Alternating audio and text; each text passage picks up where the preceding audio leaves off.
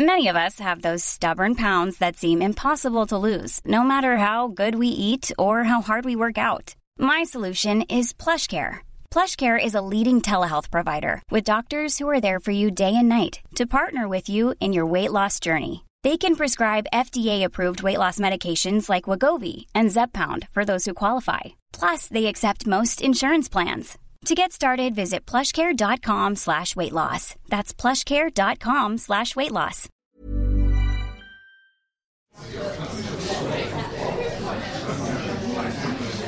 Welcome to the London Review Bookshop. Welcome to the London Review Bookshop. We're delighted to welcome Kaya Genç and Maureen Freely. We'll be discussing Turkish culture as part of our World Lit series. Kaya Genç is a novelist, essayist and translator from Istanbul, and a contributor to numerous blogs and magazines, including Index on Censorship, The Guardian, and our very own LRB blog. His first novel, L'Avventura, right? Yeah. Was published in Turkey in 2008 and is now writing a novel in English. Maureen Freely is a journalist, novelist, professor, and translator, well known for her translations into English of Orhan Pamuk's recent novels, and currently the chair of the Translators Association, I beg your pardon. There'll be questions at the end. So don't be shy, have a think, and join in the discussion after this discussion. I hope you'll join me in welcoming them to the LRB shop. Thank you.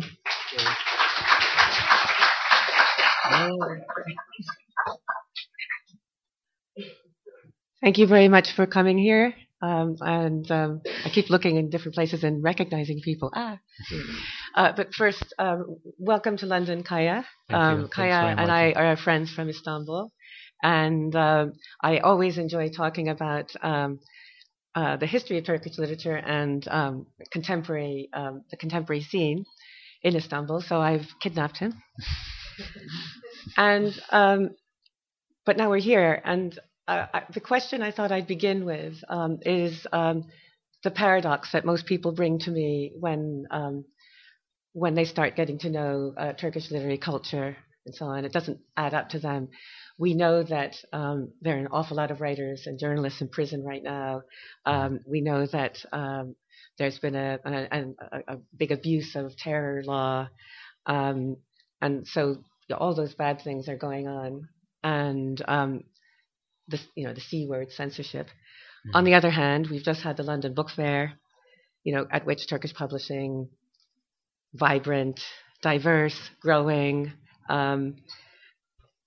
people, many, many different types of writers, many with very, very strong dissident political views, but also crime, fantasy. Mm-hmm. I'm not quite sure if we had any zombies, but not yet. We had the whole range. So it's very much a contemporary publishing scene, and then a very, very interesting literary scene, if you like. How do you put those two things together? Well, I think these two things go hand in hand. From the beginning of the Republic, from its first years, the foundation of the Turkish Republic was a great step in history, but it also came with certain restrictions on freedom of speech and certain censorship acts. And the reason for that was that there was this official ideology of the Republic. You might want to just explain a little bit what was happening before the Republic. Why the Republic decided to do what it did. By which I mean Ataturk. Yeah. Well, there was this war. There was this war. The Great War. And of course, what brought Turkey to the Great War was these two guys, Enver and Talat Pashas. We don't like them anymore. They killed lots of Armenians, and they're responsible for some horrific acts. But they also happen to be like great modernizers and sort of Republican ideologists. And so when they wanted to change the country, when they wanted to transform it, they also got rid of anyone who was standing in their way. Mm. So if we make like a comparison to a recurring today, theme, yes. So you can say that the government wants to solve the Kurdish question now in Turkey. But they have like a particular way of solving it, and if you get in their way, then you're in trouble. So this government is accused of being anti-republican, and undermining the republican values. But in that sense, it's doing. You can say that it's doing a similar thing in that it's getting rid of some of the dissenting voices. Going back to that war we were talking about, World War I. Before the Turkish Republic, would you agree that the major art form was in poetry? Would you say? The first Turkish novels started coming out in 1870s, and before that, there's this great poetry tradition, the divan poetry, which almost has like a half a millennia of history, but which had to stop because of the foundation of the Republic, because it changed Turkish culture so fundamentally that the language was changed, and the poetic language that was used was no longer needed. And so, if you used that language, you could be considered as a reactionary, because it's like the language of the aristocracy.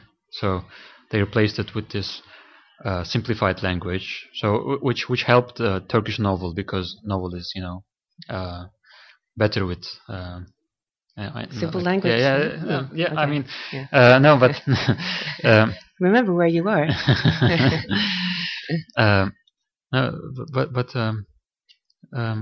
But I think the foundation of the Turkish novel was a protest to this elaborate language. That's what I meant. It's like let's use a very clear, plain language where you can actually read. Yeah. Everyone can actually read, and let's get rid of these elaborate things. Let's get rid of these things that are not really needed in language. They're like. And so the novel as a form is very much part of the westernizing project at the beginning of the Republic. You would say. Exactly. Yeah. In Turkey, in Ottoman history, there's this period called the regulation period, which we refer to as Tanzimat. It took place during the 19th century when the Ottoman sultans wanted to modernize the country in fundamental ways. They tried to modernize the army. They introduced uniforms. They also tried to introduce a constitution where the rights of minorities could be protected, all those things. And then this great westernizing movement created this type in Turkish society, which we call the sort of dandy, the sort of figure who is like too much immersed in Western culture, who likes Western culture more than is expected. And you can give the Turkish name for the dandy. We say what do we say? Züppe, Züppe. We call them Züppe. Yeah. And I'm a great admirer of Oscar Wilde and the decadent movement. So it's really sad for me to see that the birth of the Turkish novel is so deeply connected with this demonization of the dandy figure, because this dandy figure, this Züppe figure, was he wanted too much modernization, too much Western values. So the first Turkish novels, which are like Araba Sevdası or Ferhatun Bey, Rakım Efendi, these novels which came out in 1870s, they were novels about what was called as the wrong westernization of Turkish society. So westernization was necessary, but there was a wrong way of doing it, which was doing it too much. That's how the birth of the Turkish novel came about. These problematic characters invented by the authors, Recaizade. For didactic purposes, partly, yes. Yeah. So these characters, the novelist can look down upon these characters and be like, you're such a dandy. You shouldn't be like this. No, you should be just a bit moral in how you behave. Like, so they're like morality tales, more or less, and also ideological, of course, very ideological, which make them very different from the divan poetry tradition. You recently wrote that you hated literature when you were in secondary school. I hated the kind of books that we were assigned to read because I found them out of touch with reality and out of touch with Turkey, in fact, because those books, for example, let's talk about Yakup Kadri Karaosmanoğlu, this very famous Turkish novelist who wrote a novel called Yaban, which is like The Stranger. It's all about this intellectual figure who wants to change his country, who has lots of ideals, who is a romantic. But then there's the society who don't want to change. They're like, we're really good like this. We don't want to change. But then he's like, oh, you got to change. And if you don't want to change, then we'll send some tanks to you. And we'll make you change. However, whether you like it or not. So this great theme in Turkish novel, this disconnect between the intellectual and the masses. The tormented intellectual. Yeah, the tormented intellectual. I mean, the novel is called The Stranger. Yeah. And then these books I found boring, and I was like, no, the people are not like that, and they're not such intellectuals here. So why are we being taught these novels? And I was into video games a lot, and I preferred Super Mario and Luigi to Recaizade Ekrem's characters. Really, because these were like so patronizing novels that it didn't give you any sense of freedom or liberty, unlike in Super Mario games. So how did it change? Yeah. Okay, well, I think at school we were never taught writers like Ahmet Hamdi Tanpınar, Oğuz Atay, these sort of writers who had like a more problematic relationship with the Republican ideology, who made fun of it, who were like ironical, or they used parody. I think it's maybe like Tanpınar and Oğuz Atay are the great examples, but they were never assigned to us at school. But we discovered them. So which is the Tanpınar book that you like the most? I asked leadingly. Of course, it's Saatleri Ayarlama Enstitüsü, which Maureen has just translated, and which is due out this year, I think. which is a translation we're looking forward to read, which is I'm sure it's great, and it's about I think the regulation period, right? We don't know when it's. I mean, it's sort of it sort of doesn't pin itself down. It's the beginning of the Republic, yeah. But not, yeah. But you can explain what the plot is, what the Time Regulation Institute itself is. I'm testing him now. Yeah, because I know. Yeah. Really, I don't know really. What was it? Was it like about modernizing the country? There's an institute that's started to regulate time,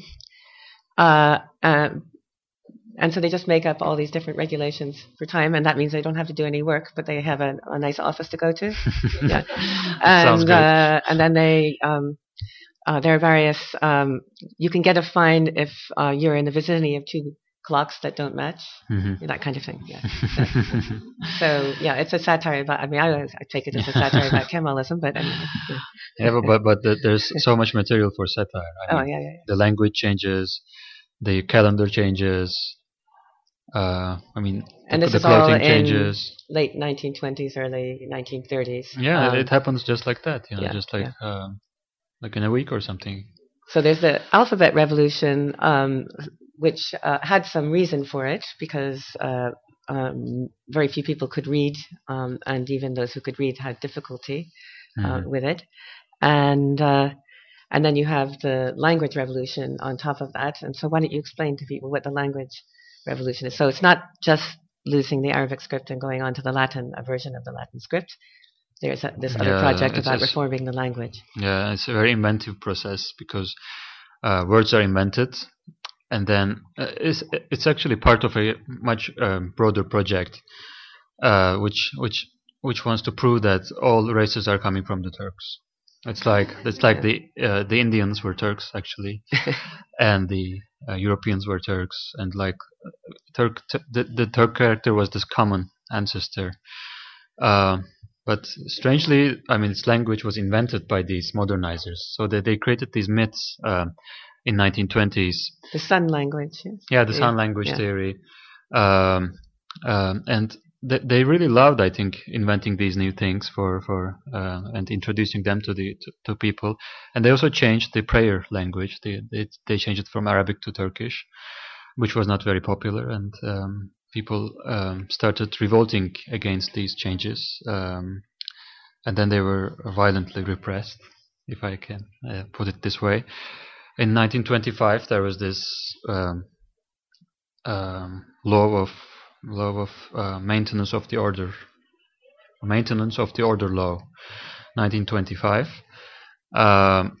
which was a law that was imposed on those who rebelled against these modernizing movements, which were Kurds and Islamists. So they didn't agree with what modernizers in Ankara believed were good for them, and they were punished by these so-called freedom courts, İstiklal mahkemeleri, which also punished Nazım Hikmet, the great communist poet.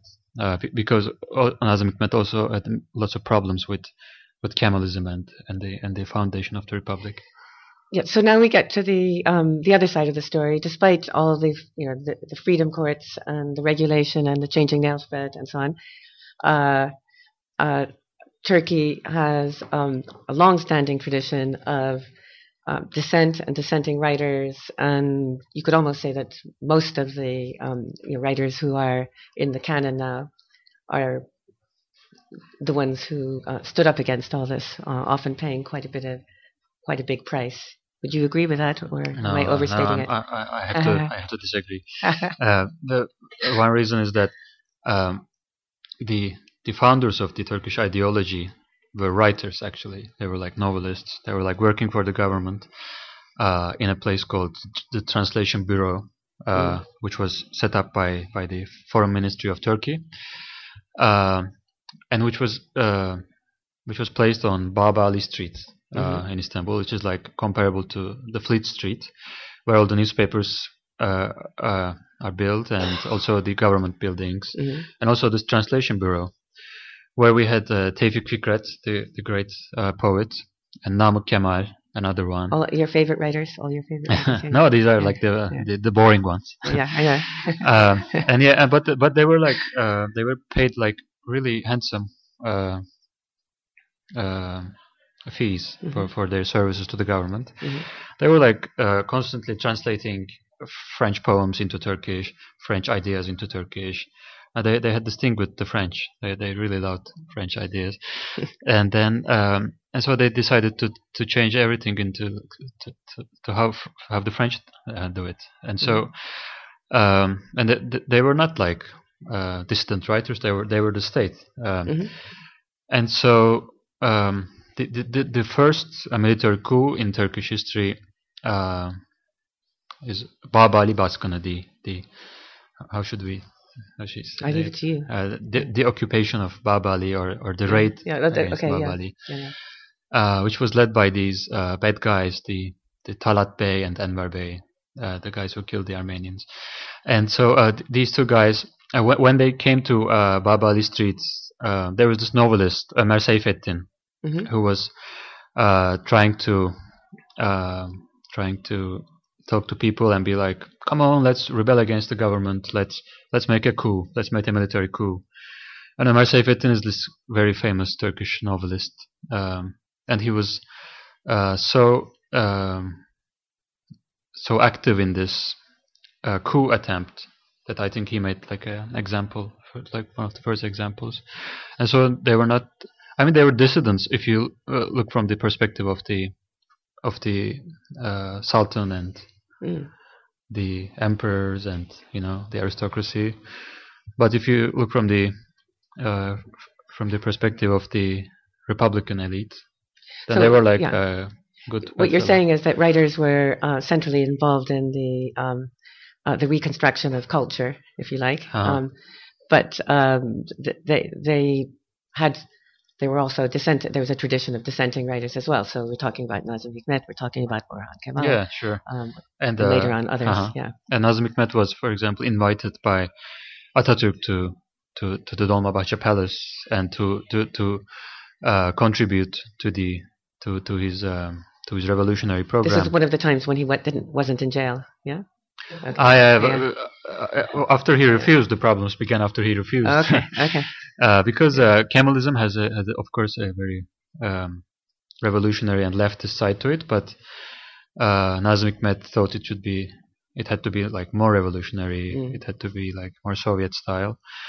But after doing the revolution, Atatürk was like, okay, this is enough. We won't have any more revolutions. So I want all writers to come to Ankara and work with us. And so there was this magazine called Kadro, the Kadro magazine, where Murat Belge's father was working. And so this magazine is, they're like writers there, leftist writers, but who made peace with the state apparatus, who are like, okay, we won't demand anything else. We'll work for you. Except for a good salary, yeah? Yeah. You'll have excellent salaries. And Yakup Kadri was one of them. And so just give us some ideas about how we can modernize this country better. So they gave lots of ideas, and so they lost their dissident status. So they became writers of the state. I mean, yeah. So you were either a writer of the state or you were a writer in and out of the custody of the state. Yes. Yeah, you're in prison. In prison, yeah. Exactly. And when I was growing up, that was pretty much what one saw. And then we had a number of coups, people in and out of prison. And then, of course, we have the worst coup of all, which is in 1980. Yeah. But something happens to Turkish writing and Turkish publishing after 1980. I was wondering if you could explain. Well, I was born in 81. but I remember, like, there was this boutique bookshop. But seriously, I remember I read a lot about 80s and 80s. And you believed everything we've told you. Yeah, you said it was a terrible time, but there was also some interesting things happening. I think the military, the dictatorship ended around 85 or something. Yeah. And then Özal came, this liberal prime minister, and he was like, okay, so now I'm going to introduce liberalism to this country. Thank you, soldiers. We're going to do liberalism now. And then the atmosphere changed. But I think it changed in a good way for publishers, because before that there were like just a handful of publishing houses, like very big ones, and afterwards there was like Metis publishing house, for example, what we call the boutique publishing houses, like Granta Books, like maybe we can compare it to that. These publishing houses which were addressing a niche audience, and lots of the leftist intellectuals migrated from prisons to these publishing houses, and they became editors. These revolutionaries, they gave up guns and they became proofreaders, and this great migration began. And the Turkish publishing scene got really exciting, I think, in those years. And there was an awful lot of publishing of red line subjects, if you like, and there were some famous cases and so on. But the most important thing is that they do bring these things out. Ismail Beşikçi, for example, this a great Kurdish writer who wrote about the history of the Kurds, And there was Ragıp Zarakolu, this great publisher. I think he was in jail last year, but now he's out. He's always going in and out. He's hiding right now. Yeah, but he's this very courageous figure who was doing lots of publishing in the 80s. And I think when you look at the 80s, one of the big issues was the Kurdish question, because the Kurds were the most outspoken critics of the military dictatorship, because they got it the worst in Diyarbakir in the east. There was this famous prison of Diyarbakir where torture was like in legendary proportions, and so they rebelled, and they also went into publishing, and they started to publish. They tried to publish in Kurdish. But they couldn't, of course, because Kurdish was not accepted as an official language. It was banned. Yeah, it was banned. It was called, it's the sound your boots make on ice. It's like kart kurt. It's like kart kurt. So it's like these Turks who are living on mountains. That when they're walking on snow, they hear this sound and they think they're Kurds, and there was this official explanation. But that's really the official explanation of the Kurdish identity. And so the government failed to convince Kurds that they were just noises from the boots, and the Kurds disagreed, and they were like, no, we're a different ethnicity, and so they brought some new energy to the publishing scene. Yeah, and although there were these prosecutions going on, it was considered really just part of one's job, really, and they weren't. A lot of the prosecutions weren't turning into serious sentences and so on. And there is in the 90s and the beginning of the new millennium, a real sense of opening up with Turkey moving towards Europe and so on, and then. There are so many things. I mean, Orhan Pamuk won the Nobel Prize thanks to your translation. Would I say that? No. But you mean the case against Orhan Pamuk? Yeah. But just what was happening then, because he was not the only person who was writing about the Armenian question. Yeah, I think it was around 2004, and the Armenian issue was very hot, and everyone wanted to talk about it and write about it, and present papers about it, and even some of the grandsons of the bad guys were writing about it. Yeah. You mean Hasan Cemal? Yeah. This famous Turkish journalist who is. Yes, as you say, one of the descendants of the bad guys. There was this group of Turkish intellectuals who wanted to discuss the Armenian issue, and they tried to organize a conference in Istanbul about this issue. But then the nationalists thought it was a bad idea. It was not like a very Turkish thing to do, and so they tried to stop that from happening, and they attacked all these university halls, and they tried to stop it, and that was like a very bad time. I mean, when we look at the noughties as like a good decade, we tend to forget that all these terrible things happened, and then of course the murder of Hrant Dink happened at around the same time.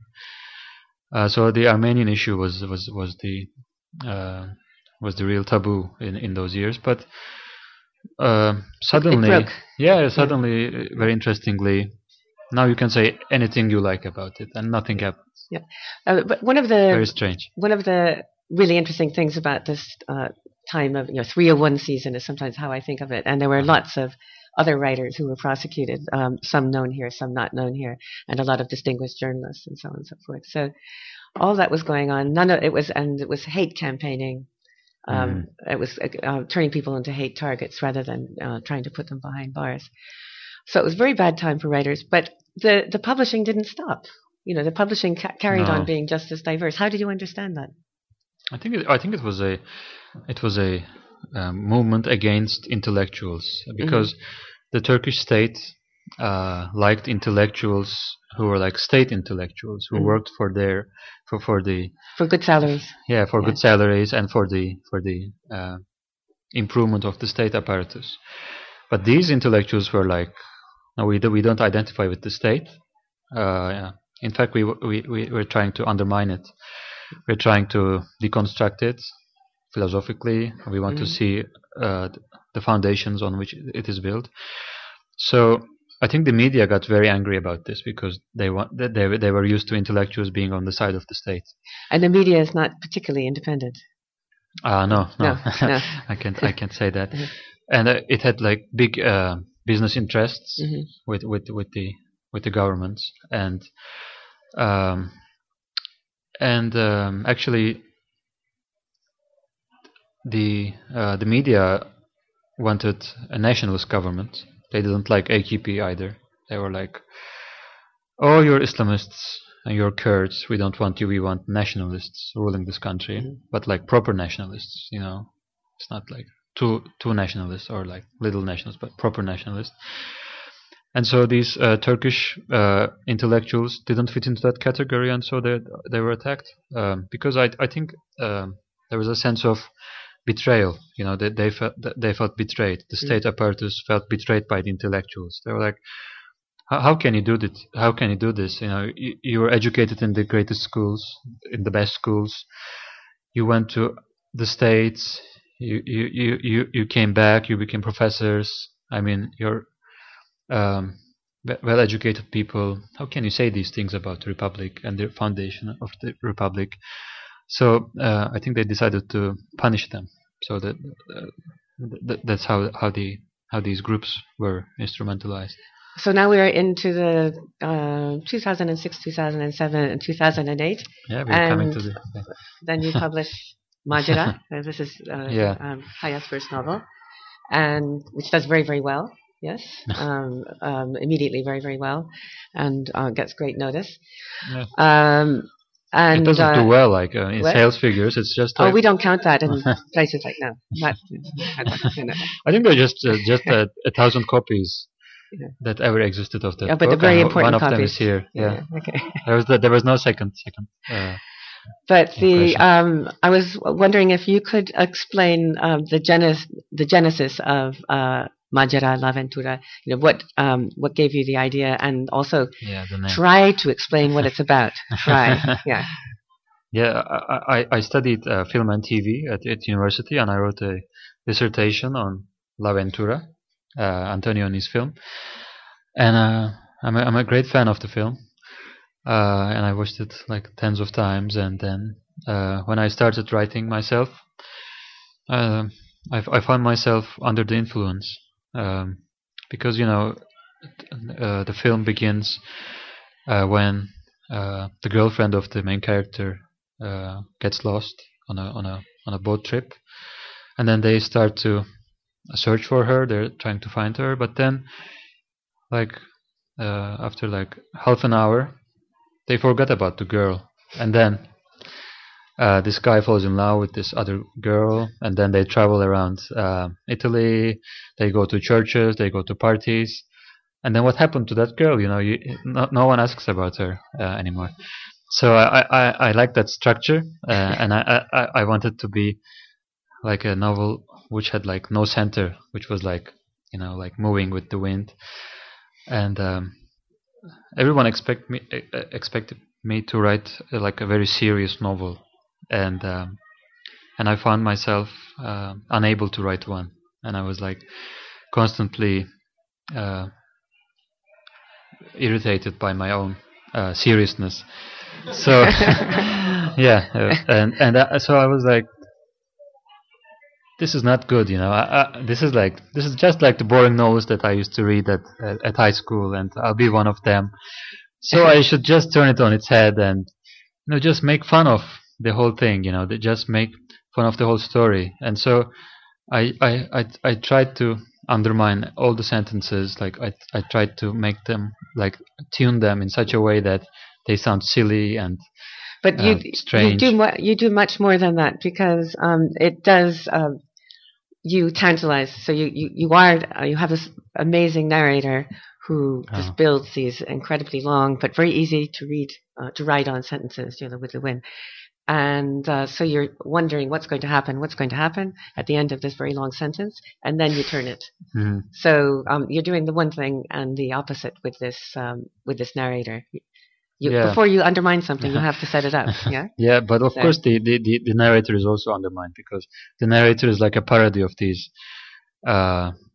Recaizade Ekrem guys who are like, oh, you shouldn't be like this. You have to be just like how I want you to be. Who's always like patronizing and condescending, and I tried to make fun of that novelistic voice. That was one of my intentions. So, how did it happen that it became funny? Were you just in despair about your boring, sorrowful, melancholy? Yeah, I was in Amsterdam. I was writing in Amsterdam, and I was under the influence and of the weather and all the good things about Amsterdam. And then, one day I was like, maybe I'm a comic novelist. Maybe I'm not a serious novelist. Maybe it's like, the novel was born from the comic tradition. And maybe it's an anomaly in Turkey that it was like morality tales. So I was like, oh, let's try that. Let's try to be experimental, and let's try to be funny. And but I don't think many got the joke, really. They were like, my mother was like, I can't get past the 30th page. It's like I think she'll never finish. Well, you got really good reviews, but a lot of the reviews were quite surprised. Yes. They thought, well, maybe you were making fun of them, or they said, what is this? I mean, is it like laughing at me? And in Turkey, the literary world is very serious. As you've gathered, with some notable exceptions, like Murat Menteş, for example, who was here. Yeah. Some new Aziz generation. Nesin. Aziz Nesin. And the only one, really. Tanpınar sometimes, not always. Not always. Yeah, and. But I think writing a comic novel is not a very, very, very, very prestigious thing. It's like you have to be serious and be like continue that tradition in order to be seriously taken seriously. I put it to you that actually it is serious, but you're hiding. There's something serious in there. Where? Yeah, where? I'll find it and show you. I wanted to ask you about, several things. First of all, you write novels, but you also are a fellow translator, yes? Yeah. And I have 10 books. You have 10 books. I'm jealous. Yeah.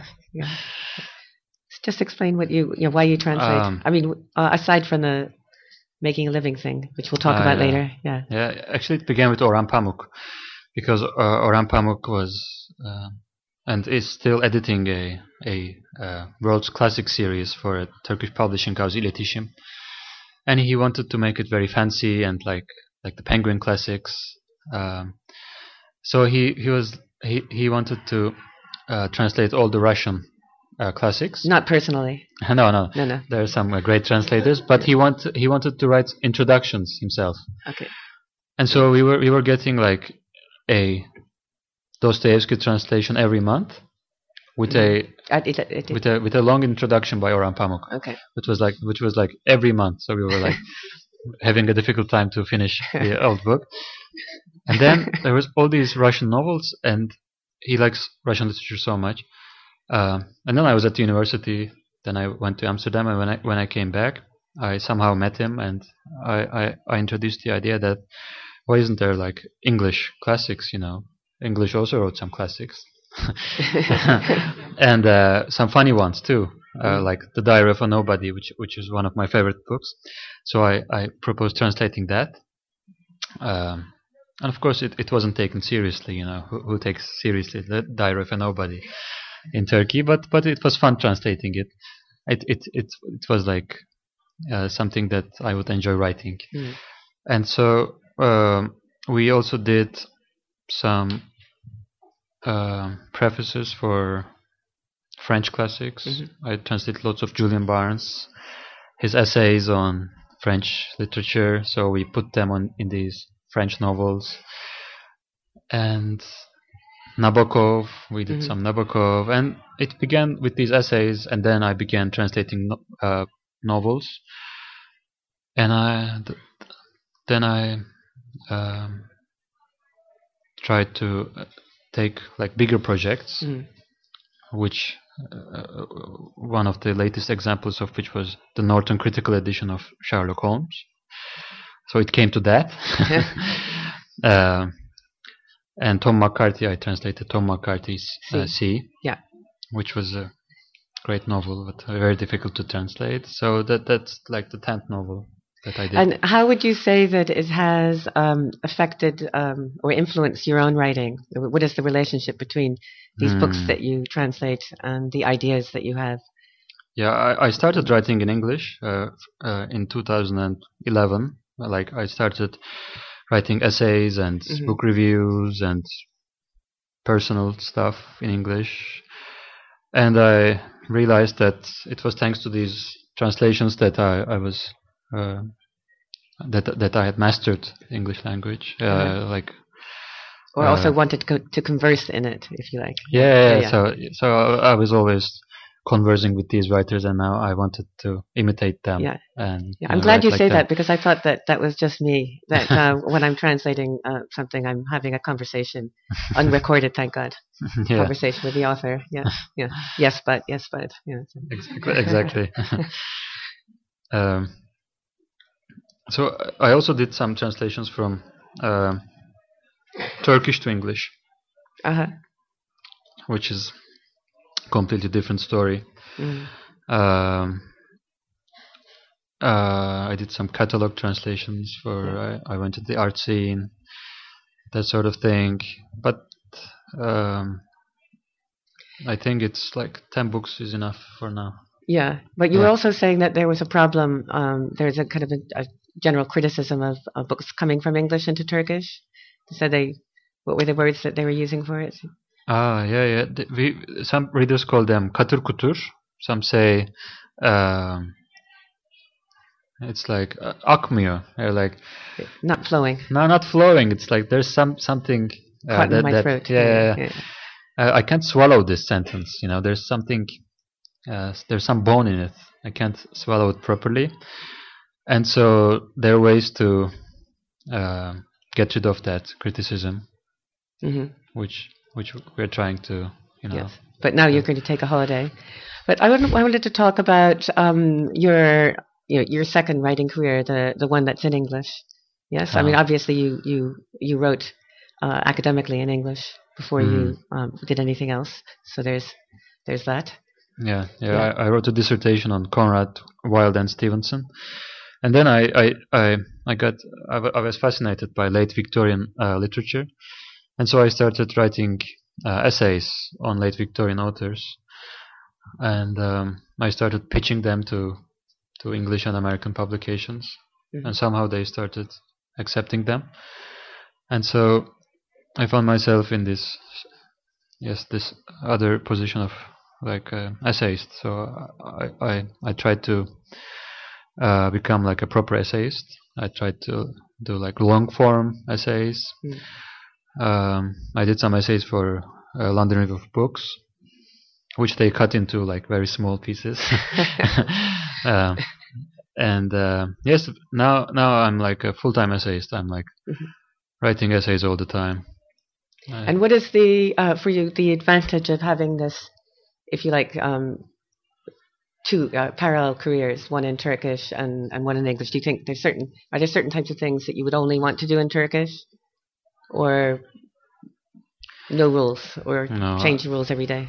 It's like you don't get bored because, I mean, you begin the day with your novel, you write a new chapter. Hey, folks, I'm Mark Maron from the WTF Podcast, and this episode is brought to you by Kleenex Ultra Soft Tissues. your ally to help tackle your allergy symptoms this season. I love the change of seasons, but nobody loves pollen and all those other things floating in the air that make you sneeze during this nice weather. Kleenex Ultra Soft Tissues are hypoallergenic and allergist approved. So fight back against watery eyes and runny noses without worrying about irritating your skin. For this allergy season, grab Kleenex and face allergies head on. Life is full of what-ifs. Some awesome, like what if AI could fold your laundry? And some, well, less awesome, like what if you have unexpected medical costs? United Healthcare can help get you covered with Health Protector Guard fixed indemnity insurance plans. They supplement your primary plan to help you manage out-of-pocket costs. No deductibles, no enrollment periods, and especially no more what-ifs. Visit uh1.com to find the Health Protector Guard plan for you. In what language? Yeah, for example, in English. And in the afternoon, I do an interview with this Turkish Minister of Culture for a newspaper, and then I write it for the newspaper. And in the evening, I settle for an essay. I write an essay, and then I go to sleep. Kind of life, yeah. It's a terrible life. It's like this mechanic life. But I think it's there's no other way to live for a writer. You just want to write as much as you can. But it's not. I suspect that there are going to be many more writers in Turkey and countries like Turkey who will be writing in English or another language, or a second language, if you like, and their own. But it's slightly controversial, I would say, in Turkey now, or not. You disagree with me? Why is it controversial? No, I don't think so. I think Elif Shafak is the great example. She's writing in English.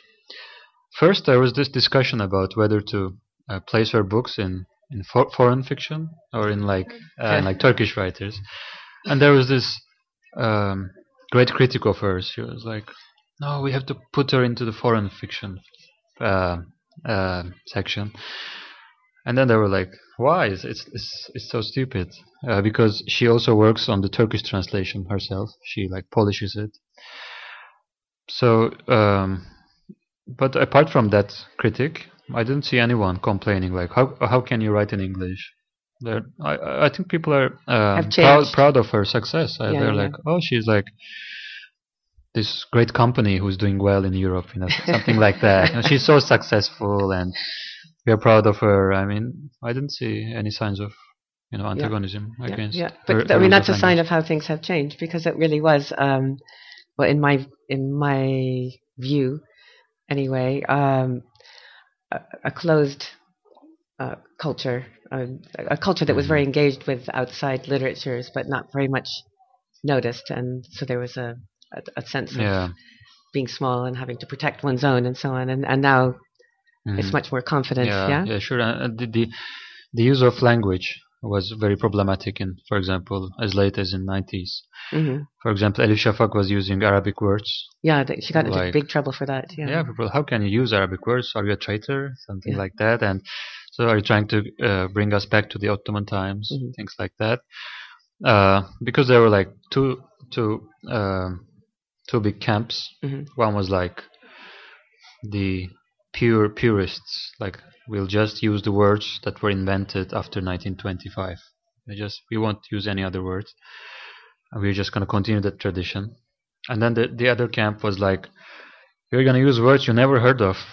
Because from the Middle Ages, and it's going to look so interesting, but you'll never understand. And then, but there was this third group arose, and they were like, why don't we use them both? Pick some of them from here, pick some of them from there. And I think we got used to these old words as well. I mean, when I hear them now, I can tell their meaning. Before you couldn't. Yeah, even Istiklal, there's this famous Istiklal Street. What does Istiklal mean? You have to tell people. It means freedom. Yeah. But people were like, "What's that word? I never heard of it." And so there was this disconnect between words and people. Yeah. So, if you're going to look at what is coming out now, you've been called one of the leading people of the new generation of Turkish writers, and I know what a generous person you are. So you're going to mention a few others. Who do you like to read? Well, it doesn't have to be a new generation. Who do you think is very interesting in Turkey right now? My favorite writer is Şavkar Altınel, who's a poet. Doesn't he live here? Yes, he lives in England. Yeah. But he's this great. I think the greatest Turkish poet is living in England, and no one knows it. It's a strange irony. Yeah. And he's I think also the inspiration behind the poet character in Snow. That you translated. the car character. Well, that guy. Yeah. Partly based on him. I like him, but he's not young, of course. The young writers, I like Murat Menteş. This comic. Yeah, this very comic writer who is coming from an Islamist background, but who is very postmodern as well. Who's using all these references from different worlds. And I like Karin Karakaşlı, for example, this great Armenian writer, who's also a poet. And she's very young. Yeah, she's very young. Yeah. And I like Perihan Maden. I'm one of her biggest fans. Okay. I think you have to explain a bit about her writing because she's quite unique. Yeah. Yeah. She's this very violent writer. Her style is like very. And she's funny too. Yeah. Very energetic. Her sentences are like 2 words long, or like 4 words long. But she's like very angry about everything and everyone, and she's like, "Oh, I'm gonna kill everyone. I'm just gonna be the last man standing, and I write a novel about this." And you just read it, and I like her work. Yeah. You might think of another one. I see a theme though. You like the funny ones, the comic ones, yeah? Yeah, now, I like the mad ones. Why do you think that you did say that there's not much of a tradition of comedy, irony, all those? So where do the inspirations come from? Do they come from other literatures? Yeah, I think so. And I think from television, Seinfeld and all these TV series. And a certain sense of irony and a certain demand for outrage. I think television was very influential for the new generation of writers. I mean, more than the novelists, and of course these new American novelists like the Max Sweeney writers, the Dave Eggers, and all these angry and ironic young men and women. I think they have their counterparts in Turkish literature as well. Yeah, I mean, when I was designing a course on post-war, a module, as we have to call it here, on post-war British fiction with another writer who was about my age, so starting to write in the mid-'70s, we were supposed to put the books that had really influenced us from the previous generation, and we looked at each other and said, we didn't read those people. It was all people out, it was all writers from elsewhere, not necessarily in English, certain writers from North America, but also European writers, Latin American writers, Asian writers. And so to get an understanding of our generation, you can't just go the national route. And it sounds like you're saying the same thing for your generation of writers. And it's also not just books. Yeah. But in Turkey, there's a problem because we don't have like essayists in Turkey. I mean, we have you. Okay. No, I'm not like a proper Turkish essayist. Okay. I mean, when you look at all these young writers, they're like great essayists. Most of them are great essayists, and they're like publications where they can publish their essays and earn some money. And in Turkey, we don't have these publications. Even those ones that we have, they don't pay you. So, so I think there's a lack of essayism in Turkish literature, which is, I think, a problem, because writing essays educates writers. They have a sense of subject, and they're thinking, they're reflecting. They hold the process. And so after writing essays, you can write a novel maybe more easily, because like every chapter is an essay, something like that. But we don't have these things, so the writers are like being from unpublished, published nothing in her life, for example, than trying to write a 500-page long novel, which I think is not so we easy do to that achieve. here. We do that here as well. Really? Yes, unfortunately. Yes, yes. But the publishing, but what's happening now with publishing is we have independence, but we have globalizing. We have these big giants coming up now. In Turkey. In Turkey, yeah, Uh-huh. yeah. So what do you make of that? Giants? Which giants? Well, I would say, there's certain, Doğan, Kitap, and so forth. So you have certain types of publishing that are looking more like publishers here or. I think they're imitating Penguin and Random House. Before we didn't have like hardcover books, or we didn't have like these mass market books. We just had books in one size, and they all came in the same date. But now they're like more like calendars. They're like programming it beforehand. They're having these big print runs and promotion wasn't it? Yeah, great promotion, and the media and the publishing world are working together more. So there are like lots of interviews. So I'm like a literary journalist in Turkey as well. So it's like lots of material for literary journalists. Before it was, for example, very difficult to talk to writers like Milan Kundera, for example. That generation of writers. The literary journalists had a much more difficult time with that generation. But now we can just reach anyone, and they come to Turkey for promoting their books. So yes, it's more like a cooperation between cultures. And another new development is the late arrival, but rather flamboyant arrival of agents. Yeah, the agents. Yeah. We have I think 3 agents in Turkey. They're big though. 2 are big. Yeah, I think the first agent came about 2000. It's a very recent thing, and I think it began with Murat Anmungan. Murat Anmungan wrote a novel, and then he didn't go to the publishing house. He went to this agent, and he was like, "You sell this to the publishing house. Let's see what happens." And then, so the role of the agent was born, and now almost all writers have agents. One or the other. Yeah. You don't have much choice. Yeah.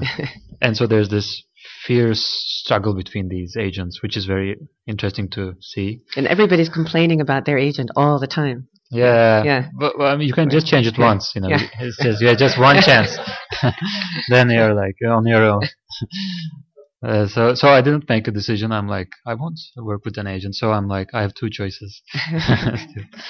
But also they've been extraordinarily successful in selling Turkish writing abroad. I mean, that is, I think... Yeah, last week some big news came from Bloomsbury. Yeah.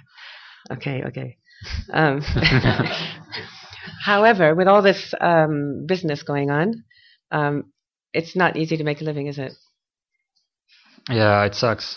in that compartment. I mean, it's difficult because I'm writing all these things, like 3 things a day, and I'm selling them.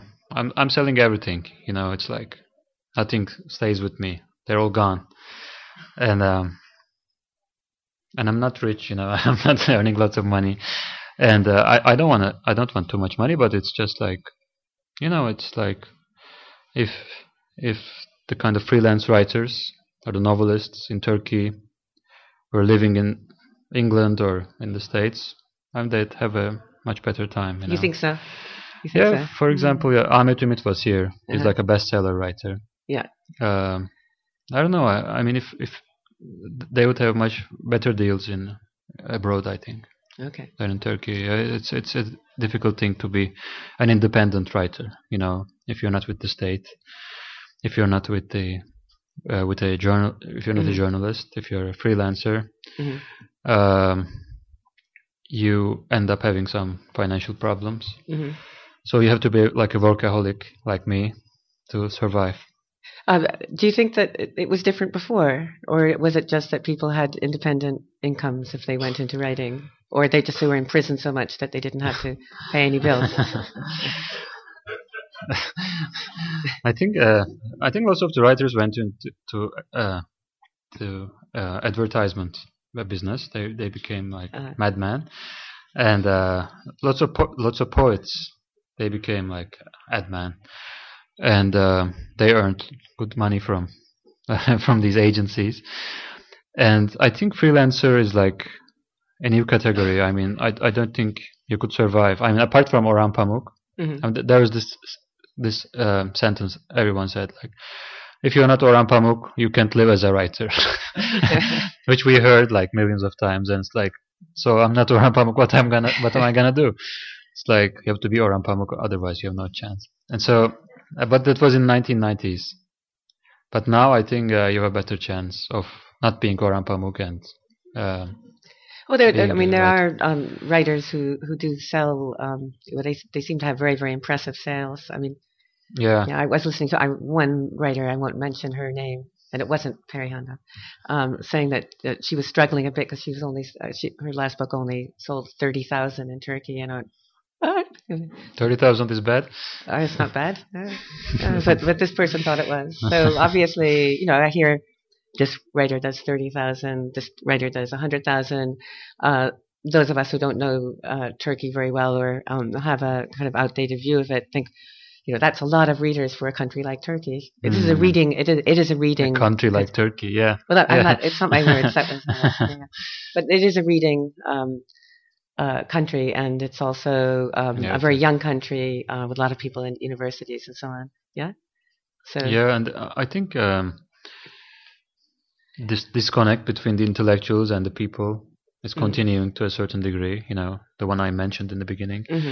Because there are like all these readers in Anatolia, in middle Anatolia, in the east, who don't want to read writers from Istanbul. I mean, they don't want to read about Istanbul's nightlife. They want to read about Islam or some historic period, and so these interesting figures are now arising from distant towns of Anatolia. These strange writers from coffee houses, from tea shops.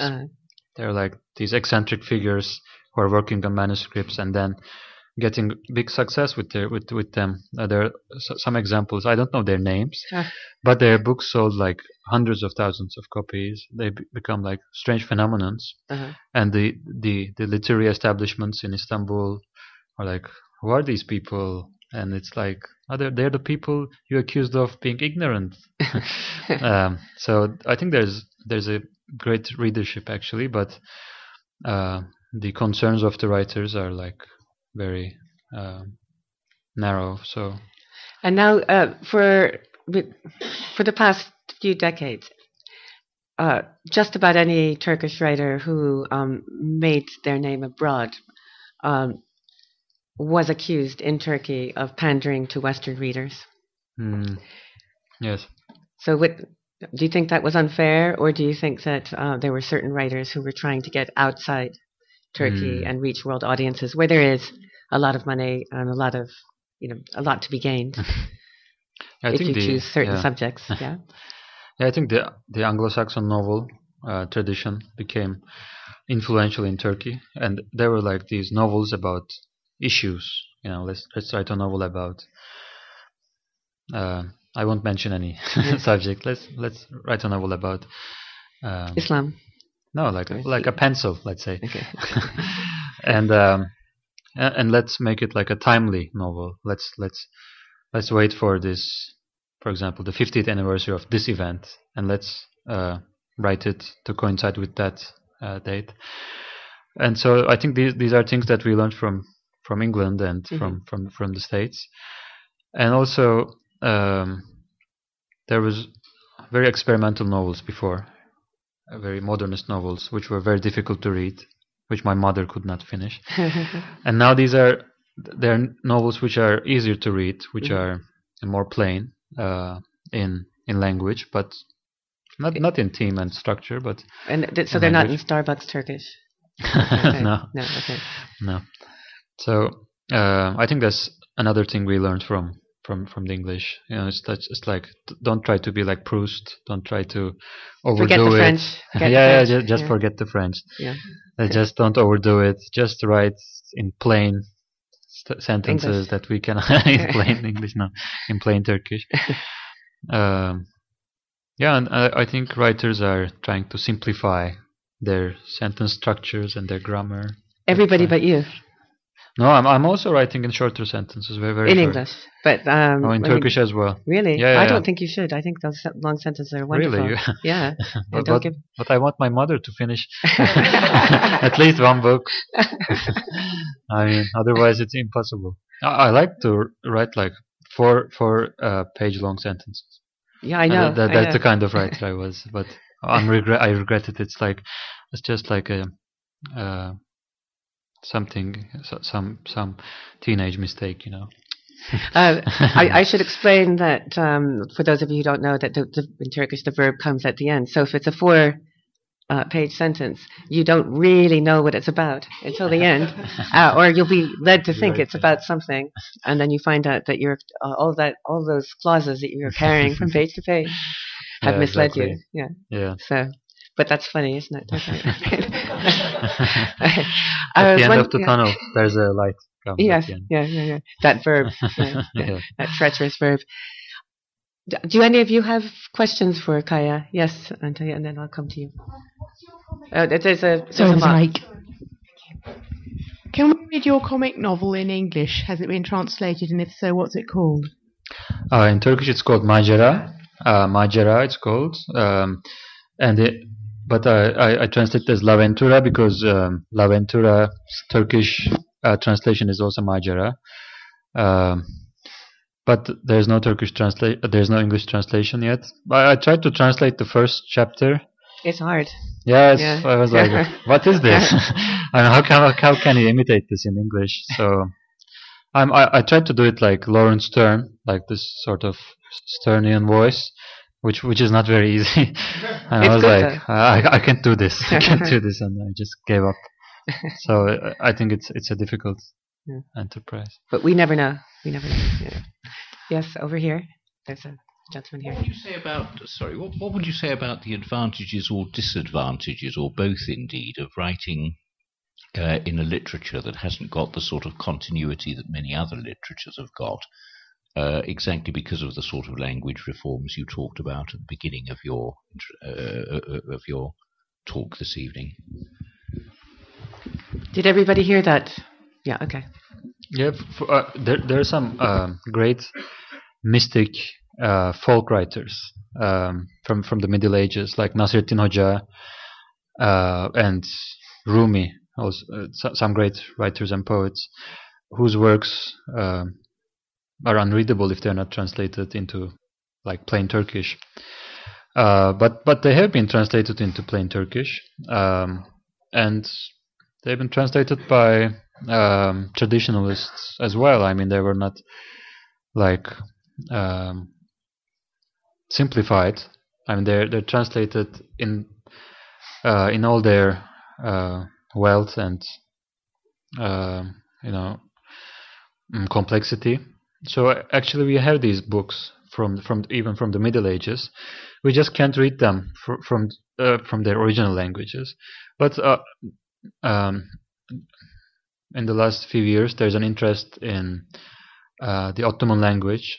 There are many courses in Ottoman language, and I think Ottoman language is going to be in the curriculum from next year, and students will be able to.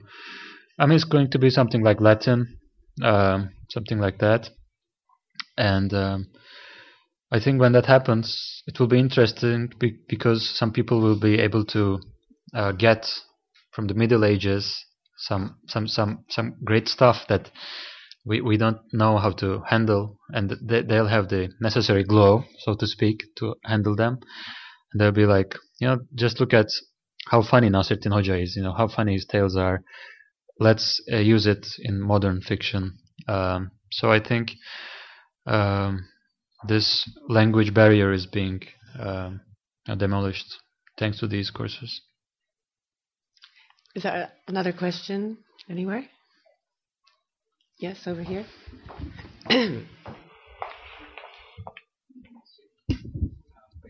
Thanks.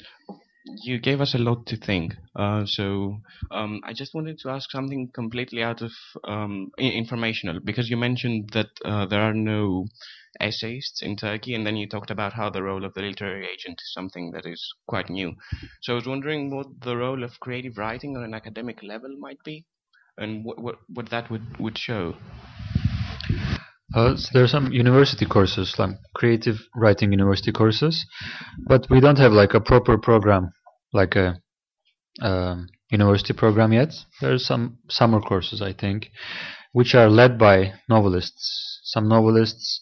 Mario Levy, for example, teaches. Yes. Yeah. Yes. So there's like a new job opportunity for novelists. So that they're having these courses, and I'm sure they're having an interesting time with all these new writers.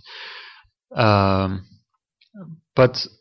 it's not like in England, I think. It's not like there's this famous creative writing course where the agent goes to at the end of the year and picks these great things and brings to London or Istanbul. It's not there yet, but I think it's going to be very soon, because there's lots of interest in writing fiction. People want to live as writers, lots of young people. And there's also interest in writing TV series. People want to learn how to write TV series, because Turkish TV series are so successful, and these guys are earning so much money, and we are so jealous of them. And some Turkish novelists are also writing some scripts, but under different names. Okay, I won't mention names. Yeah. So that's like an alternative career. So yeah. Yes. There's a. Hi. So thank you for the great talk. When you provided a grand narrative of the Turkish writing at the beginning of your talk, the process of economic transformation, like during the Republican period, like 1980s, since the early 2000s as well. But you also said, Orhan Kemal is one of the biggest Turkish writers. I totally agree. But if you look at Orhan Kemal's writing, it's more like he's more focusing on implications of this neoliberal transformation. So, what would be your comment on that? Do you think neoliberal urbanization is a big part of changing culture and Turkish writing? But you didn't talk much about that. Yeah. What would be your comment on that? Yeah, sure. 80s was the big period where that liberalization took place, but it also produced some great critics of that process. But I mean, the liberalization came with both in the publishing industry and in other industries, and because publishing industry had more room and space for these different writers. Those who were critical of that process could, voice their anger. But I think Orhan Kemal is a very different example, because he's earlier. Yeah, he's much earlier, yeah. And I think his tradition continued during 1980s, because there was so much inequality after the neoliberal transformation happened, and so I think there was a great interest in his work as well. But I don't think Turkish literature produced a sort of equivalent of Orhan Kemal in 1990s. I mean, the great writer is Orhan Pamuk, but he's not like a socialist. That's great socialist writer. I think writers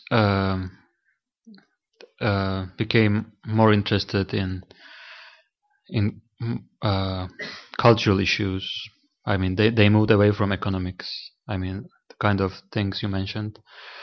Would you say they also become less collective, less politically engaged, or you don't have to be? I mean, are there more kind of individualist writers now? I think they moved from Marxism to cultural studies. that sort of move. I mean, they're still critical, but they're not Marxists anymore. So they're writing TV series yeah, secretly. Yeah, I can do everything. It's just cultural studies. So. Yes. Well, that doesn't sound at all familiar. Okay. So two hands over there, and lady in the front first, and and then hand it back. Thank you. I just have a few comments. Just going back to Orhan Kemal, for example, in your talk, when you were sort of making a sketch of the history of Turkey, of course, it was only a sketch, but I thought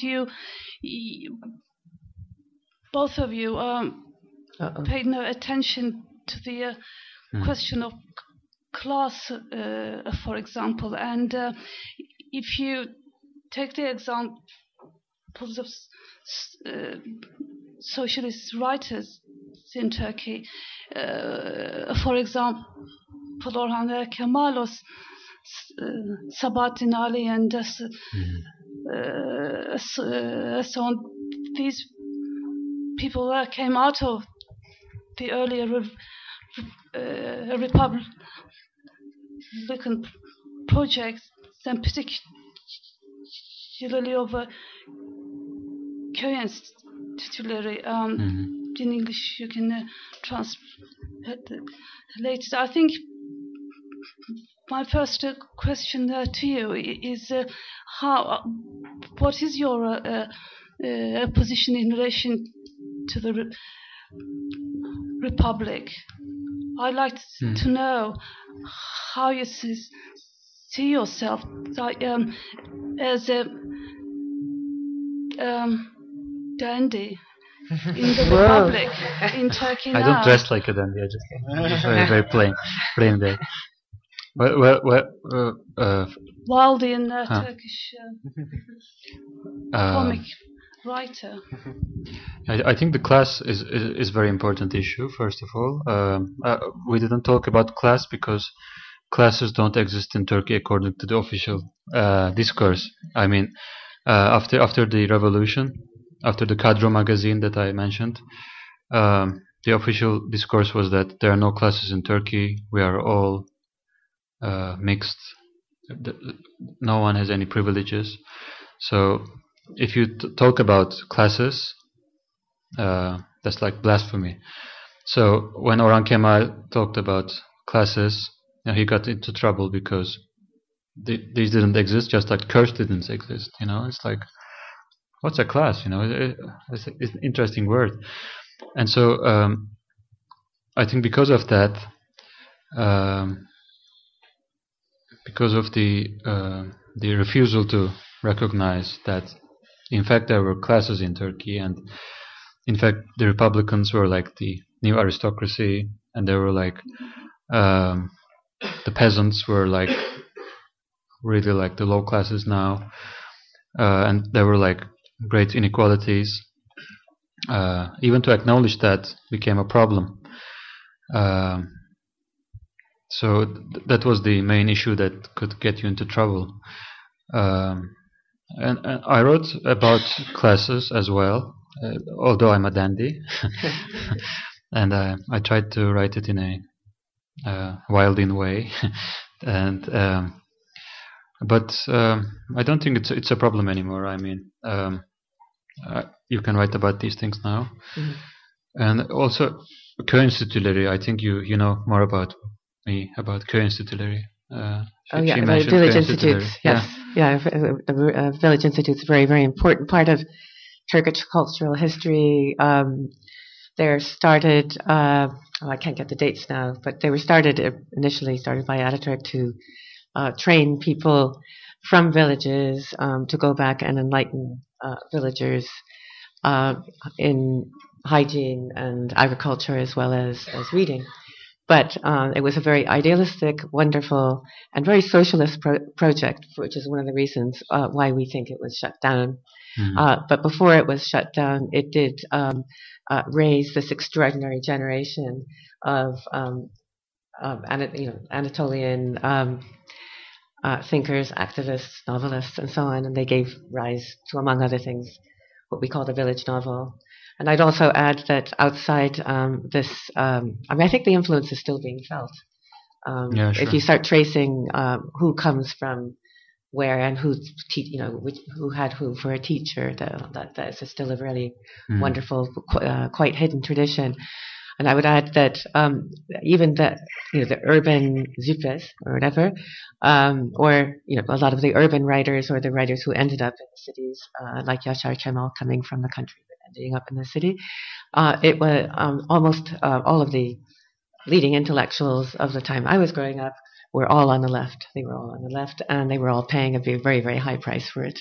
We know that, the numbers of the articles that sent them into prison, and everybody laughs about it to get over it. These friends of mine who were in prison, but it wasn't any joke. Yeah, not for them. Yeah. So my second part I think we question. Move on. Yeah. There's one later if we have more time. There's somebody else behind you who wanted a question. I think you've partially answered it just now, but I just want to ask, when you mentioned this word Zupe, meaning roughly like dandy, is this word still really used today in debates today, or if it's used, is it used like as a historical phenomenon, or is it still used as an accusation today? Or yeah, it is like a type of person who in 1990s it was used for intellectuals. They were like, oh, these intellectuals are all Zupes, they're drinking whiskey in their fancy houses and they're having a good time, and they're just talking about the state, they're saying all these bad things. So that's sort of they want to join the European Union, they want European values, they want free, they want more whiskey. Yeah, they're like they're just continuing that tradition of the Zuppe character in Turkish novel, and of course the journalists were continuing the tradition of these Turkish novelists. I think the journalists took that role from these novelists, and because they learned it from these novelists, and they were like, yes, we have to continue that perspective so that these dandies don't demand these unmentionable things from us. So I think it still exists today. I mean, if you go too marginal, you'll be accused. If you're too well dressed, you'll be accused. Or maybe if you speak in very elaborate sentences. I mean, even if you do your hands like this, maybe that will be enough to call you a Zuppe. So yeah, the tradition lives today. There's a waving arm back there. Yes. I had actually wanted to ask a question about the Turkish attitude towards joining the EU before you mentioned it. I remember hearing a program on Radio 3 about 5 years ago, I suppose, an extended discussion about Turkey and the EU and various people's attitudes towards it, from which I got the impression that it was America that was particularly keen that Turkey should join the EU. But I wondered whether Turkish attitudes towards joining the EU have changed at all or radically since the financial crisis and the collapse of countries like Greece and others. Yeah, I think after Greece, it changed a lot. But even before Greece, it was changing, because the official line is, we tried to do everything we could to get into the EU, and yet you didn't give it to us, and we're still going to continue our reforms, and you will feel ashamed. You feel so ashamed that you'll just fall into our arms, something like that. But that didn't happen. So the doors are not open yet. But I think after the economic crisis, there's a feeling of relief. Yeah, it's relief. It's like, maybe it's good that we are not there. Maybe they'll not try to come to us. Maybe it will be the other way around. But our European minister is still very active. He's like traveling the world, and he's still trying everywhere but Europe. Yeah. They don't. But he's still trying to convince the French, and I think the biggest problem is the French. They're like the ones who don't like us. Forget the French. But we tried too hard to be like them, and they're like, we don't want you here. It's incredible. But I don't know. Maybe the day will come when we'll be there. Yeah. One really quick question, and then we have to. Yes, the gentleman at the back there. Just on kind of a related point, you mentioned Armenia and how there was. I inferred on the basis of what you said that there's more openness about discussing it now, but it's still out there as an issue in lots of places. How does this play out eventually? Do we get to the point where we get some agreement about something where everybody's not unhappy, or does this kind of perpetuate until everybody dies, or what? I think there's a coalition between different types of dissidents. I mean, the Kurdish dissidents, the Armenian dissidents, all kinds of dissidents are trying to look at the history in a different way. They're trying to find dissidents of the left as well. Of course, dissidents of the left. Maybe they might be leading this effort. Yeah. And so they're trying to look at these past issues in a new light. And I mean, nowadays there are no court cases against books about Armenian issue. I mean, there was even a book by Hassan Cemal that was published last year, which said 1915 Armenian genocide. That was a translation of the title. Mm-hmm. Yeah. Yeah, and nothing happened. It was in the bookstores next to 50.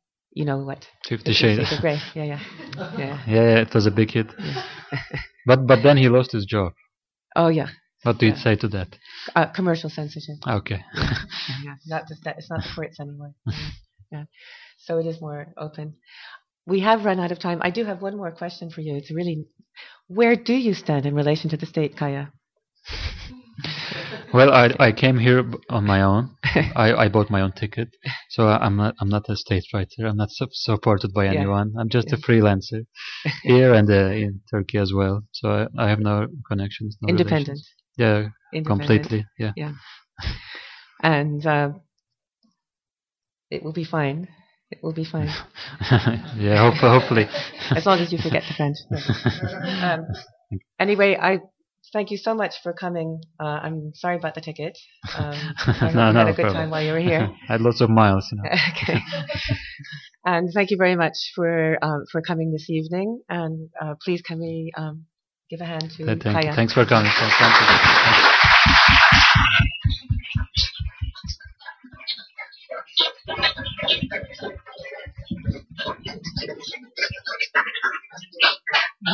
I'd also like to thank Per Genç and Maureen Freely for such an absorbing and enlightening conversation this evening about Turkish writing. If you're as intrigued as I am, there are plenty of books on sale here, some of them written and translated by Maureen, and we hope that soon they'll be joined by Kaya's comic novel, which I'd love to read.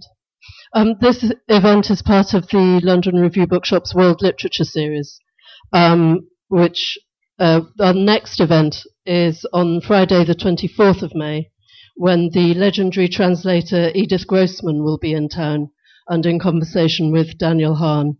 She's also running a couple of masterclasses. I think the one on the Saturday has sold out, but there are still places on Sunday. That's Sunday the 26th.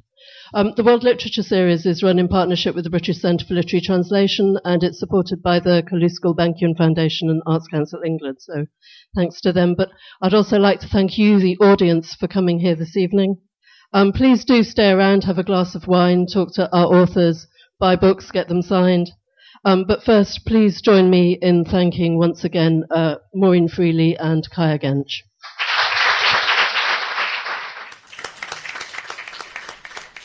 Thank you for joining us for this London Review Bookshop event. For more, visit our website at www.londonreviewbookshop.co.uk or search for the London Review Bookshop on iTunes.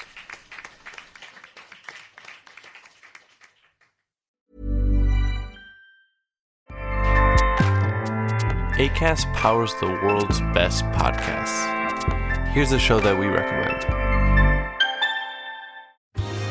Are you a reality TV junkie? Do you ever think, dang, I wish I had someone to talk to about all the trash TV that I watch? Well, look no further, garbage lover, because Reality Gaze is a podcast for you. Hello, I'm Maddie. And I'm Poodle, and we're the Reality Gaze. We talk about all your favorite unscripted shows like The Golden Bachelor, Love is Blind, and TLC's big, messy behemoth, 90 Day Fiancé. And if you're driving to work, folding laundry, or just pretending to listen to your husband talk about sports, just put on the pod, and you've instantly got two gay besties spilling all the tea and reading these people for filth. So come at us, y'all. Find Reality Gaze wherever you listen to podcasts.